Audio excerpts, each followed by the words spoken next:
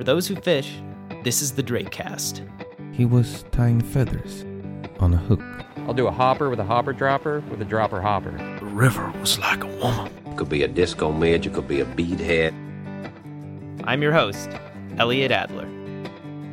The DrakeCast is made possible through support from our friends at Yellow Dog Flyfishing Adventures and Scott Fly Rods. Check them out at their respective websites. The next piece that I have for you is if you have the good fortune to fish with a guide, you won't have the same experience as if you fished with me when I was guiding. This is Dylan Tomine. He's a pretty well-known fly fishing writer based in Washington State. He even contributed a few stories to the Drake a few years back. But if you missed that, you might have come across some of his writing in other fly fishing magazines, because he's been published just about everywhere. This is called The Worst Guide in the World. Okay, I'm just going to come right out and say it. I sucked at guiding. My clients caught plenty of fish, but if I were a doctor, you might say I had a lousy bedside manner, or what an old coach of mine constantly referred to as a piss-poor attitude. The fact is, I could never stop thinking about whether or not various clients deserved to catch fish just because they could afford to travel and stay at an expensive lodge where I worked. That, and I was frequently impatient and sarcastic and irritable, but enough about my good days. I guess I thought it was about the fish, and it turns out guiding is about people, no matter how dumb they might be. So I tried to be a nice guy. I'd tell myself these people are on the trip of a lifetime, that they were too busy to learn how to actually fish, that blah, blah, blah. But it's not like I'm a completely unsympathetic person. I mean, okay, check this out. When a client described his long-anticipated fishing trip with a famous Florida tarpon guide and how he found himself unceremoniously deposited back at the dock at 10 a.m. for blowing 2 shots at big fish, I was filled with sympathy for the guide. What does it mean to be a fishing guide? I can't answer for anyone else, but this is what occurred to me about 3 weeks into my first season. If you take something that's inherently fun to do with people you like and do it with people you don't like for money, well, you can see where I'm going with this. That thought haunted me through 5 summers, especially while peeling the price stickers off thousands of dollars worth of brand new top-of-the-line rods and reels, and after loading backing, connecting lines, and tying leaders, handing it all back to some rich dentist from Akron while he told me all about what a great angler he was. Did he deserve the fish we would catch?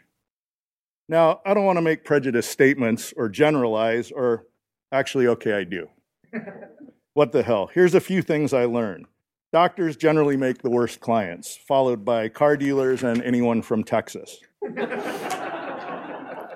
Women are the best clients. They actually listen and will always outfish their expert husbands.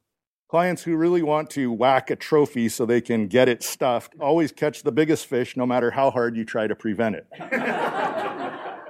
Note to doctors, car dealers, Texans, expert husbands, and trophy whackers, I readily admit there are plenty of individual exceptions to the rules above, but if you're seriously offended by this paragraph, you aren't one of them. Once I had 2 doctors from Houston, a car dealer from Dallas, and his wife as my foursome. Guess what happened? I spent an entire week staring at the back of the doctors' heads, trying to determine if it was possible, through sheer concentration, to make a person's head explode by mental telepathy. At the time, it seemed like a worthy research project. The limit then was 2 king salmon per person for the week. By the end of the first day, they were limited out. This, despite numerous warnings from their guide, me, before killing their second fish, that should they hook or land a huge one later, it would be released. Of course, 3 days later, one of the docks hooks an immense fish, the biggest I'd ever seen from that river. A giant slab of chrome that would have weighed close to 60 pounds. To avoid the inevitable conflict, I spent the entire hour-long fight working to help the fish escape. But no such luck. When the fish finally came to shore, I was asked, cajoled, and pleaded with. I was offered money. I was even threatened with bodily harm. And you know what? I can't even begin to describe the incredible pleasure I felt when I twisted the hook loose and watched that fish swim away. Next day, the wife miraculously hooked one even larger, fought it with great efficiency, and happily released it without complaint. So what's the point of the story? I don't really know. Other than it had to be a sign of something, maybe that if all clients were women, I'd still be guiding, or more likely that I was simply in the wrong line of business. More signs that I was in the wrong line of business. Secretly relishing clients' discomfort from bugs or lack of adequate rain gear. Covertly exacerbating husband-wife conflict when the woman finds more success than her spouse. Purposefully seeking out the most exposed, windiest spots for clients having trouble casting. Trying to make people's heads explode with brain waves, and yeah, we already covered that one. Anyway, guilty as charged.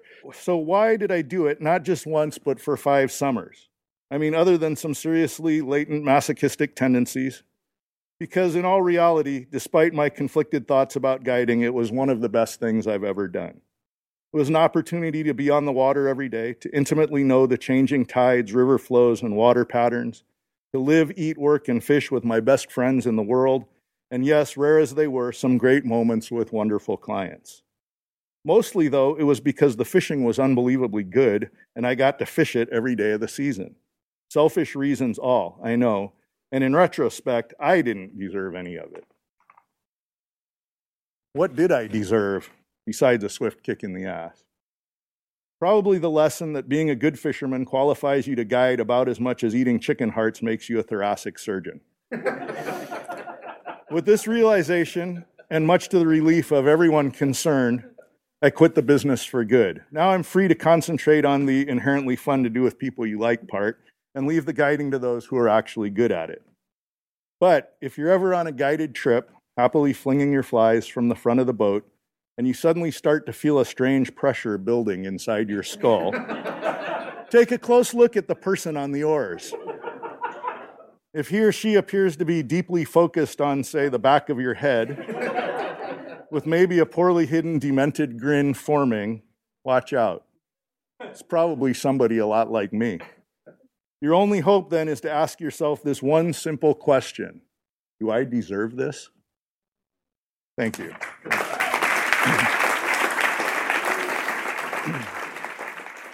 The story you just heard Tomine read took place at this really cool event called Writers on the Fly, which is basically a live version of stories you'd find in the Drake.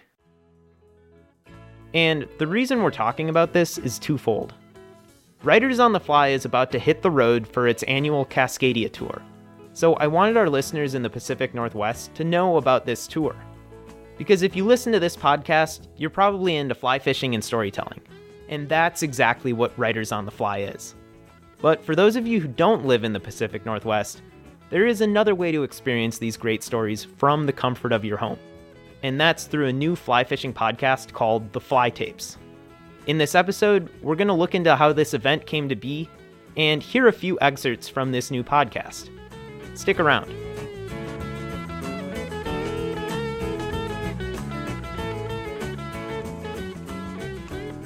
I'm sitting outside right now, but my rental car is nearby, and I can go sit inside the rental car if you think that would be better. To talk about the origins of Writers on the Fly, I called up the guy who really started this whole thing, Jason Rolfe. Part of the time, I am a fly fishing guide. I guide on the Puget Sound for sea run cutthroat trout, and then the rest of the time, I like guiding for steelhead, swinging for steelhead, and the rest of the time when I'm not guiding, I spend working on my own writing and working on kind of these different writing-related projects, film work, and just random stuff like that. These writing projects include freelancing for various magazines, organizing Writers on the Fly, and now producing a new podcast called The Fly Tapes. I got in touch with Jason while he was between fishing sessions in Hawaii. So I've been targeting bonefish. Well, I've been wanting to target bonefish. You know, I've seen 2 or 3 bones, but just they were so close that I just couldn't get a shot at them. Cut a couple weird little triggerfish. It's been fun either way.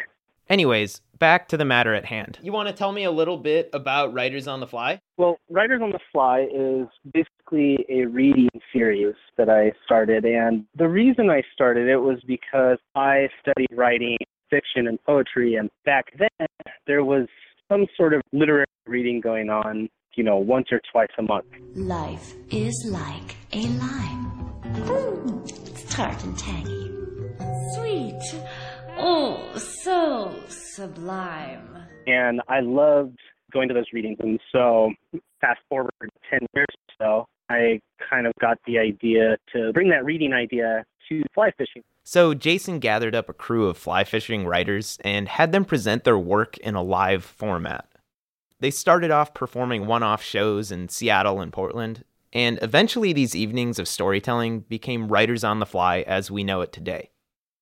And starting November 14th, Jason Rolfe and his crew of speakers will make their way from Bend, Oregon to Vancouver, BC. In addition to shows in those two cities, they'll perform in Portland, Seattle, and Bellingham. The upcoming Cascadia tour will feature the works of a ton of great writers, including frequent Drake contributors Chris Santella, Gregory Fitz, Amanda Monte, and Will Rice, as well as a few names you've probably seen in the Flyfish Journal, John Toby, Nathaniel Riverhorse Nakadate, and the editor of the Flyfish Journal, Steve Duda. And then we're also going to have an art show, and that's going to be traveling with the tour at each stop, and that's going to feature art from Casey Underwood, Tyler Hackett, Paul Puckett, Amy McMahon, and Jake Keeler. There's going to be some great art. Every reading is going to support a different nonprofit. Organizations like the North Umpqua Foundation, the Conservation Angler, YMCA's Bold Gold program, which takes inner city kids and gets them out in the mountains.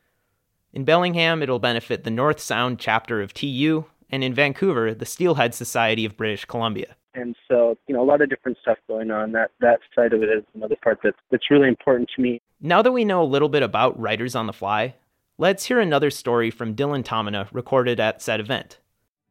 But before we can do that, a few words from our sponsors. This episode of the DrakeCast is sponsored by Scott Fly Rods.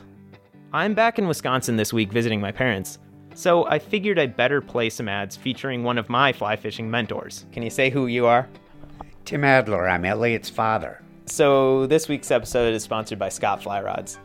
Can you tell about the time we went down to the White River in Arkansas and what happened to my favorite Scott fly rod?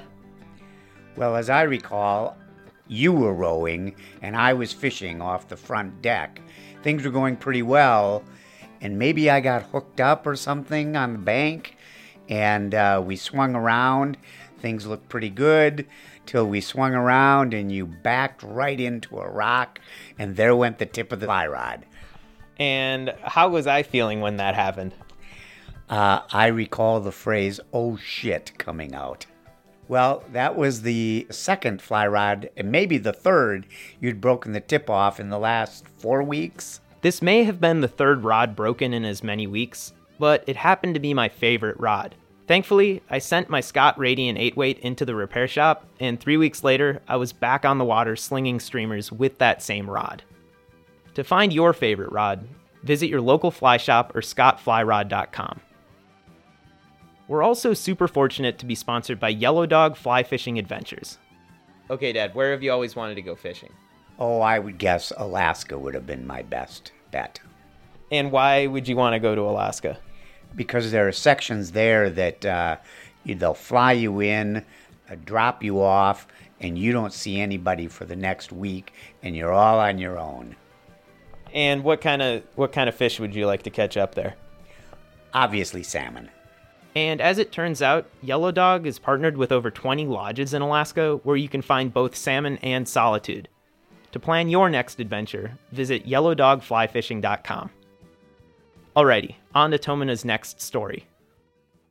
So this is a short story that's much more of kind of a standard fishing story, but it's I wrote this about the Deschutes, and I figure a lot of you being here in Portland, you guys, are people here have the Deschutes as their home river?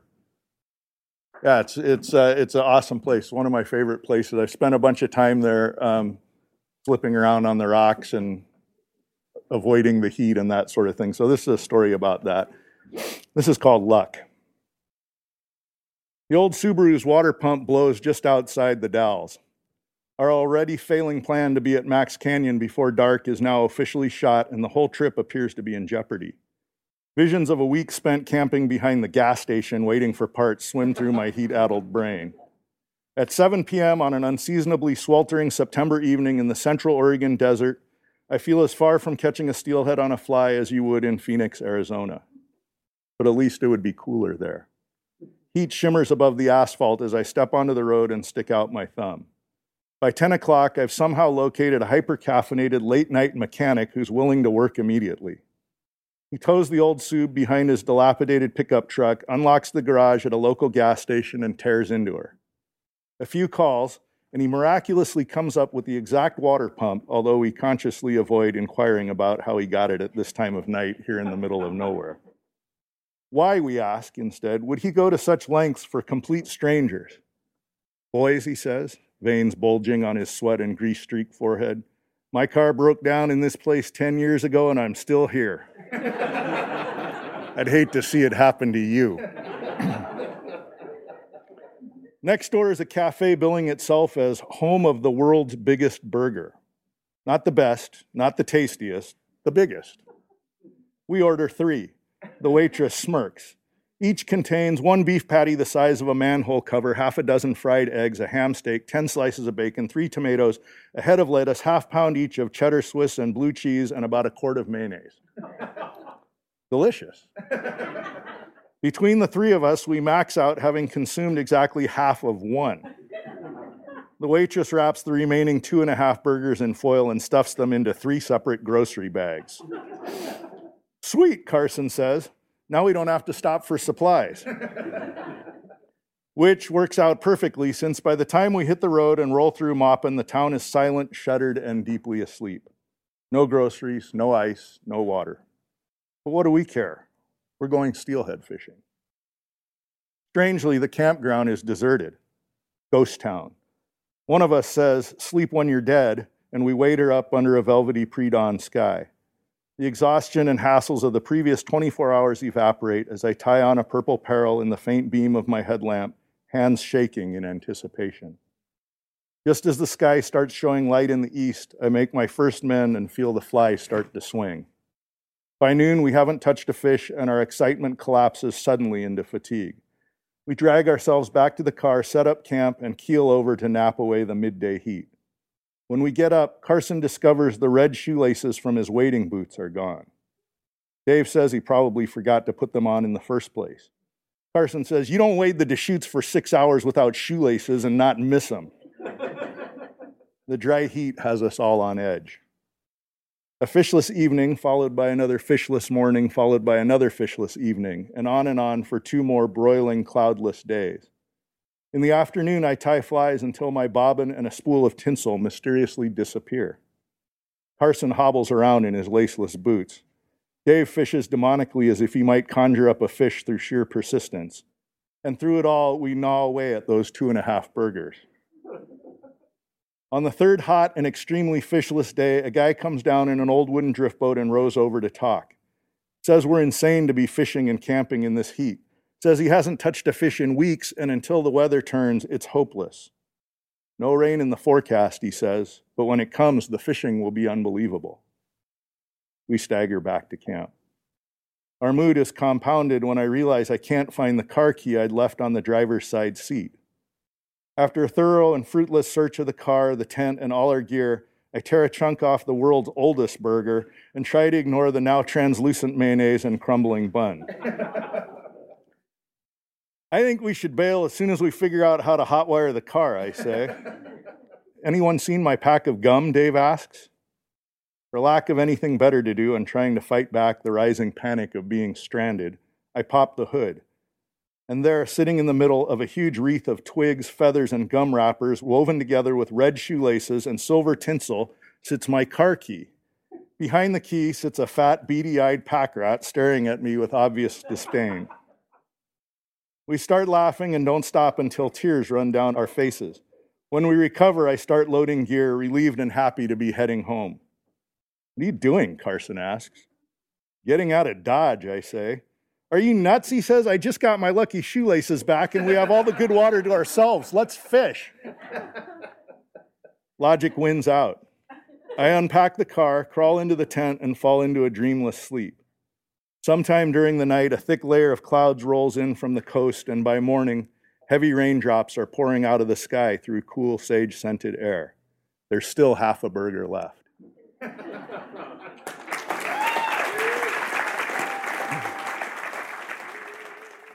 There's something special about hearing an author tell his or her story. You don't have to guess where the inflection points should be.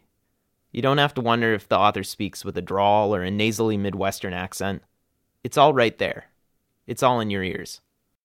And the stories that you've heard so far are from a new podcast that focuses exclusively on writers within the fly fishing world. And it's called The Fly Tapes.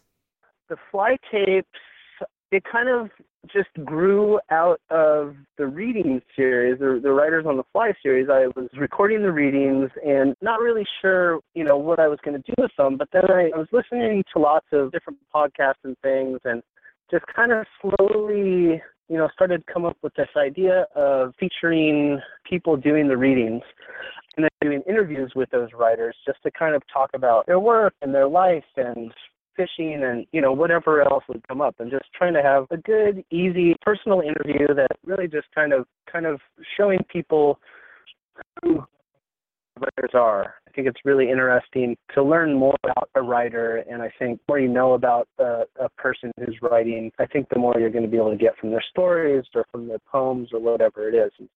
If you're at all familiar with the long-form podcast, it's similar to that, only all of the writers are also fly fishers.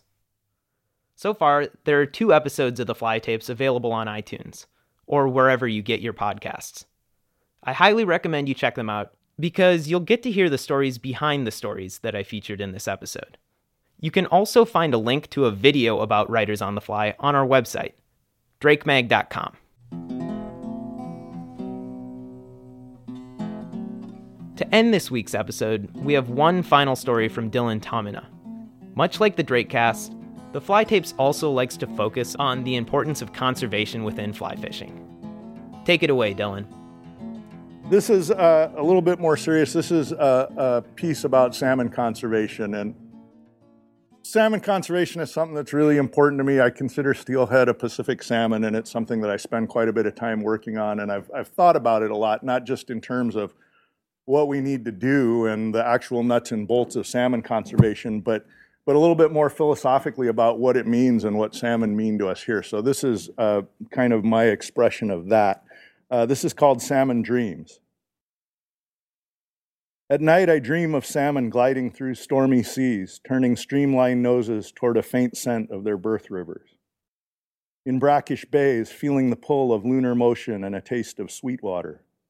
Beneath swirling canyon pools, rain spackling the surface and silver bubbles streaking past like shooting stars. Under high summer sun, I think of salmon in more calculating terms. Where are they on this tide? How deep? What will they take? But I have waking dreams as well, of the Elwha's legendary 100-pound Chinook salmon, of sockeye spawning 6,500 feet above sea level in the Sawtooth Mountains of Idaho, of the staggering numbers of fish that once filled Puget Sound. I think of deep ocean elements found 1,000 miles from the sea, carried on Mother Nature's conveyor belt, migrating salmon, high into distant mountain ranges. I think of traditional first salmon celebrations and a 10,000-year story of humans and fish evolving together. I think of my own life, from early memories of fishing with my father to the places and people I've come to know in the years since, all measured in terms of salmon. And of course, I think of my young children and our shared connection to these fish. Such thoughts and dreams, though, do not come without concern, or maybe it's fear. Will my generation bear witness to the last wild salmon runs? Our growing population appears relentless in its destructive powers. We harm salmon through neglect with shopping malls, resource extraction, energy needs. And we harm them out of love with misguided hatchery supplementation, non-selective fisheries, and open water fish farms. Salmon conservation often feels like plugging one leak in the dam, a fitting if ironic metaphor, only to see 2 more spring up just out of reach. But then I think of my kids again, and theirs. My mind wanders back to dreams of enormous Chinook salmon powering up through free-flowing Elwha rapids, of sockeye schools cruising the air-clear waters of high alpine lakes, of wave after wave of chrome bodies pouring into Puget Sound. And I dream of my kids and theirs returning to meet them. Thank you.